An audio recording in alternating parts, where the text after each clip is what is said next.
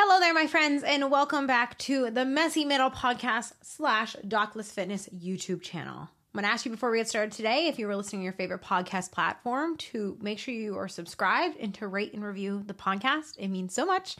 And if you're watching on YouTube, go ahead and hit that subscribe button and leave me a comment below today if you learned something or, something you'd love to see in a next video. And if you really love my content, you'll go ahead and go to the other one and do the same thing as well. So today I want to talk about the question that I actually get asked a lot that is very simple, and that is, what is cardio? What counts as cardio? What is cardiovascular training?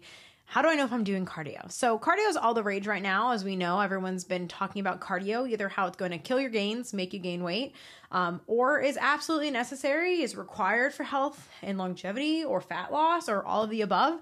And it's leading everyone to thinking, well, maybe I should add some more cardio back in my training or reconsider the relationship with cardio. But a lot of people don't really actually know what that means. And does doing cardio mean that you have to become a runner, right? So to get started, I talk about running a lot on my page because I'm a runner. I coach people through running. We do running programs. I like to race, train, and run, but you do not have to be a runner or an endurance athlete at all to utilize and use cardio as part of your exercise training. When I'm not race training or in off seasons or when I'm cross training, I do a ton of other things to count as cardio within my training. And you can just do those. You don't have to run at all if you don't want to. And so cardiovascular training is specifically a type of training that is stressing your cardiovascular system, which counts as your heart, your lungs, your vascular system, which are your veins and arterioles going through your body, and leads to direct improvements in not only your heart's ability to pump out and transfer blood to your extremities, but also your muscles' mitochondrial capacity to bring in oxygen that your blood is delivering into it and use that for energy metabolism. So that part is key. So for a lot of people, they tend to think cardio is anything that gets your heart rate up, right? And that isn't quite true. A lot of things get your heart rate up, right? Like if you right now start thinking about something that stresses you out, or you go to do a public speech or whatever it is, that's going to elevate your heart rate. And that doesn't mean that you are doing cardio or you're having an increased cardiovascular response or central nervous system response to that stress and anxiety, but you aren't getting cardiovascular adaptations. That is the key difference. And so a lot of people think that any type of exercise as well that has some sort of increased heart rate response automatically means that it is cardiovascular training. And so there might be a cross overlap between different modes of exercise and health outcomes you get from cardiovascular training or benefits for your cardiovascular system. When I talk about this, I'm not to say that things like lifting or resistance training or mixed modes of fitness, like your group fitness classes or whatever it are giving you no benefits or that they aren't benefiting your cardiovascular system. There are overlaps and benefits that we see to your cardiovascular health through resistance training or other non-cardio specific types of movement. But when we're thinking about true cardiovascular training, we want to think about often single mode, continuous or interval-based activities that are requiring you to essentially, one, your heart rate is elevated, but two, utilize, uptake, and deliver oxygen in order to sustain that activity. And so when we are thinking about these types of movements, we're thinking about running, yes, rowers, bicycle, swimming, any type of continuous thing, an elliptical, stair stepper, a lot of cardiovascular type machines, or things that are allowing you to do continuous repetitive exercise that you can sustain for an extended period of time. Now, there's different ways to program that, right? Like you can do continuous steady state exercise, you can do moderate intensity, you can do, intervals or whatever it is, but it's generally types of activities that you could theoretically sustain for an extended period of time. So, you can dance, you can do circuit type training to some degree and have it count as cardio. But you really want to think about your classic cardio things, your running, your biking, your swimming, your rower, whatever that is, that's like a single mode type of activity that is straining and stressing your cardiovascular system. And so that's what we think about when we think about true traditional, by the definition book cardio, right? So when you're thinking about adding cardio into your week, you want to opt for these types of activities that are going to be specifically targeting and stressing your cardiovascular system for an extended or intermittent, interval-based period of time. And so a lot of things that I get asked when it comes to this is like, well, does walking count? Or does this class count? Or does this count? And so for many of you, if you are coming from a completely sedentary background, you don't have a history of physical activity, you've been largely not doing any sort of exercise, walking can count as this for you. And or if you're doing something like walking at an incline, it's not that the mode of walking itself doesn't count. It's often that walking's intensity for many people who have a baseline in fitness or other histories and training is often not intense enough to get you there. And the adaptations that you're getting physiologically from walking a mile aren't necessarily the same as running a mile, or doing an equivalent amount of cardiovascular at a higher output. And so we don't think walking is bad. I have another podcast and YouTube video episode on how many steps you need each day and why and how that is related back to health. I do think that you should walk often and break up your sitting frequently. But often people aren't walking at a high and hard enough intensity for it to give you these specific benefits of doing something at a higher cardiovascular level. The Messy Middle podcast will be right back after a quick word from our sponsors. Are you struggling with your hybrid training? You don't know quite how to pair cardio with your lifting or lifting with your running, and it feels really frustrating to figure this out on your own. Today's podcast episode is sponsored by me and my programs, The LIST Method. If you haven't checked it out yet, the LIST Method is my signature training system that allows you to have hybrid style training on your terms, which means it isn't one size fits all. We help you find the lifting program that fits your life and your goals and pair it with the running or cardio options that make the most sense for the goals that you have. You don't have to be a runner, but you can do both in the gym and we will get you there. To learn more, head to the link in the show notes or the bio below, or head to www.doclistfitness.com/thelistmethod to learn more. Today's episode is brought to you by Legion Athletics. Legion is a supplement company that I align with myself with, and for good reason. They're third-party tested, which means that every single thing that they are giving you in their ingredients list is all they're giving you and nothing else, when contamination is really high across the industry. Not only that, but their ingredients are dosed and based off what the current scientific literature suggests for the most optimal dosing for whatever the supplement may be. Beyond that, they keep their supplement line simple and it allows me to have both performance and health supporting supplements that allow me to support both of my goals. Things like protein and creatine, pre-workout, or fish oil, magnesium, vitamin D, all things that I take every single day to help support myself both in and out of the gym. If you want to shop Legion, you can use my code DOCLIST and save 20% off your first order or double points for reoccurring customers. For all current sales, check out my Instagram where I share those every single week, or my email list linked in the show notes below. Again, if you are just starting out or it's new to you, I don't want to create a barrier to exercise, and this might be enough. I mean, if you're doing something versus nothing, it is benefiting you, right? And walking to some degree has a large role in the benefits that we get for our health, but it's not the same stress as exercise or formal training itself. So it's a great place to start, but for many of us, you're going to need more to keep going, right? That progressive overload. It's like the equivalent of saying, well, yeah, you can start with the barbell in the gym, but if you want to keep getting more strength or more benefits or more gains and more fitness, you're probably gonna have to add weight to that. And that intensity component of running or duration or whatever that is, or cardio, sorry, not running, is a way to increase that. And so when we're thinking about cardiovascular training, you want to think of these modes of exercise that are going to be kind of hard, right? You're increasing your breathing rate. You're having to, work a little bit harder than maybe like you just walking through the grocery store is what we're looking for. And so the next question that I get is, do things like my circuit classes or my Metcons count as cardio? And the answer is yes, no, maybe sometimes. A lot of the times these classes will have a component of cardio in their training. So if you have a class that you're following consistently, or like a good CrossFit box programming, you should have some sort of cardio included in that training, like an erg, like a bike, a rower, a ski, or a run component. Orange Theory, CrossFit, F45, whatever these ones are.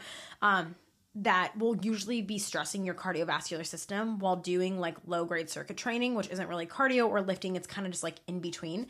And metabolic conditioning through the CrossFit model is good for you from a cardiovascular standpoint and level. You're working through, muscular endurance and things like that. There's kind of an overlap, but these are not going to be true strict cardio. So if you're just a regular person who's working a couple days a week and you're trying to get a little bit of everything and you're doing these classes, there is some merit to doing a little bit true traditional cardio or doing some true traditional strength training training alongside doing these.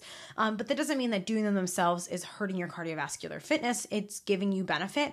But over time, if you find that you're recovering like slower or not where you'd like to be, your heart rate still stays really high, or maybe you're between intervals of things, you're not recovering quite as well, that's where you might want to focus on adding in more, aerobic development work or true traditional, longer, slower, steady state stuff, like zone 2 work to improve that within your training. So again, like walking's fine if you're just starting out, and if this is what you're doing in your training and you're only doing these classes and that's what you'll do, usually if they have good programming, they're going to have components of cardio mixed in there for you. Orange Theory is very cardio heavy. For example, it is moderate to higher intensity, similar with CrossFit type class. You'll have a lot of aerobic capacity type workouts. That is cardio. We program that in the LIST method for clients who don't want to do running or specific stuff.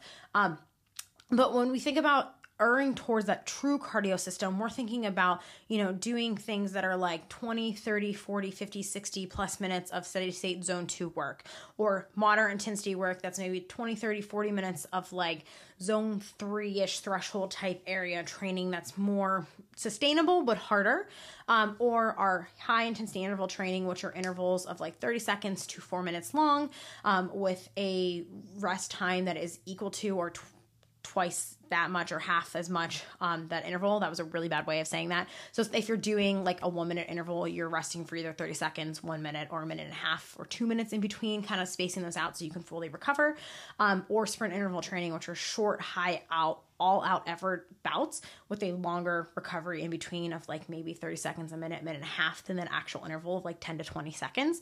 These are all different ways to target different areas of that, your cardiovascular system. And we talk about that more in my zones video on like how different zones and different intensities benefit us within our training. But we're often going to be doing these on a bike, a rower, like a ski erg, an air bike, running, whatever that is, because it's going to allow you to produce more work at a consistent effort that it's going to actually be directly related to the strain on your cardiovascular system. What we see when we do things like CrossFit or these Metcons or the circuit training or whatever it is that your heart rate is going up, but the VO2 max or oxygen demand of that actual exercise is not going up linearly. So when you're doing true traditional cardio, you have this linear relationship between heart rate and intensity. That is why you can kind of guess your intensity in zones and VO2 max all kind of related to each other on this nice linear graph. But when we start doing things like adding in lifting or a higher straining component to it, that we're kind of bracing and we're breathing and we're moving and we're doing all these things, you start to have this decoupling where your heart rate will go up and you will be in a higher heart rate zone, but the actual oxygen demand of that is actually lower than if you were to do true traditional cardio where you're able to get that heart rate up and drive up that oxidative demand on your body, or target those tissues specifically with a type of exercise that is designed to work on oxygen delivery and uptake, depending on whether you're trying to, get better at developing mitochondrial capacity, aerobic capacity, whatever you want to call that, and that low, easier zone work below threshold, zone 2, as we've been calling it, everyone's been talking about recently, or your glycolytic anaerobic capacity, clearing out, using carbohydrate really rapidly during exercise, sustaining high power outputs, and they're all related to each other. But often you're going to be doing these things by using a true traditional form of cardio. So, if you're just doing general cardio for health, you don't really care about developing the specific energy systems, whatever it is, 3 to 4 days a week, find something that you'll do for at least 20 minutes. That is some sort of strict form of cardio or mixed form of cardio. I would opt for like maybe at least 1 or 2 strict form of cardios each week, mix in whatever else you want the rest of the time. It's probably not that serious. The less you do, the more intense you can go more often. The more you do, start focusing on doing more easy stuff to more hard stuff. You won't die if it's not all zone 2. You won't die if it's all HIIT. It really just depends on how much you're actually doing each week. But when we're thinking about cardio, that's what we want to be thinking about. And the minimal exercise guidelines for health shows about 150 minutes per week of moderate to harder intensity activity. And moderate intensity starts at pretty much like a really hard power walk to easy run for most people. that starts to fall into that moderate to vigorous activity, and walking can kind of fall into that too. There's some overlap there, but my bias lies in the fact that I think that the benefits of true traditional cardio are different and not the same. Like the minutes you spend doing true cardio are not the same as you're doing actual walking. And so that is one nice thing the guidelines do factor in, is like it's 150 minutes of like moderate to like easier intensity stuff. Or 75 minutes of vigorous. So the more intense you go, the less you have to do. And I also think that you get sometimes a little bit more benefit from stressing and straining your system a little harder, at least once or twice a week. I think that, we do a disservice to people to acting like easy walking, or, the Fitspo bodybuilding people try to act like walking replaces cardio entirely, and the adaptations are simply different. They are both necessary. We want to walk often to break up our sitting. We want to do low, easy work, but we also want to do some hard stuff too. But when we're thinking about true traditional cardio, we are thinking about your steady state based erg systems where you could do that mode of fitness theoretically indefinitely and keep going. Now, you don't necessarily do that in all of your workouts, but that is what we're going for. So it can be your running, it can be your biking, it can be your rowing, it can be your skiing, it can be dancing, it can be swimming, it can be hiking, it can be, rucking, depending on how hard and intense you're going. It can be stair stepping. You think about the things that are straining your cardiovascular system. They're increasing your drive to breathe more frequently, and it's probably going to be considered a cardiovascular activity. So hopefully that answers the question and covers what the heck is cardio, what counts as it, how does it apply to my training, and where those things kind of fit in. I'll have to maybe unpack in a later episode, like how CrossFit or Metcons or that type of training falls on the spectrum of like aerobic versus strength training, because there's a little bit more to unpack there and what it means and what that looks like. My bias lies that if you're going to do anything, you should do something like that with a little bit of strength training, a little bit of cardio each week for just general fitness. If you love that mixed method mode type class for fitness, whatever it is that you're doing for that. Or if you're a true beefcake lifter or someone who's completely unfamiliar with cardio, just adding in some easy sessions each week to start, maybe 1 or 2 HIIT days or anything like that. So hopefully releasing this fall or early next year will be our cardio only subscriptions through the list method as well. So keep your eyes peeled for that. We know a lot of you kind of want to just have workouts to grab and go and do, and you don't want a structured program or need it. You just need something to, get your cardio in.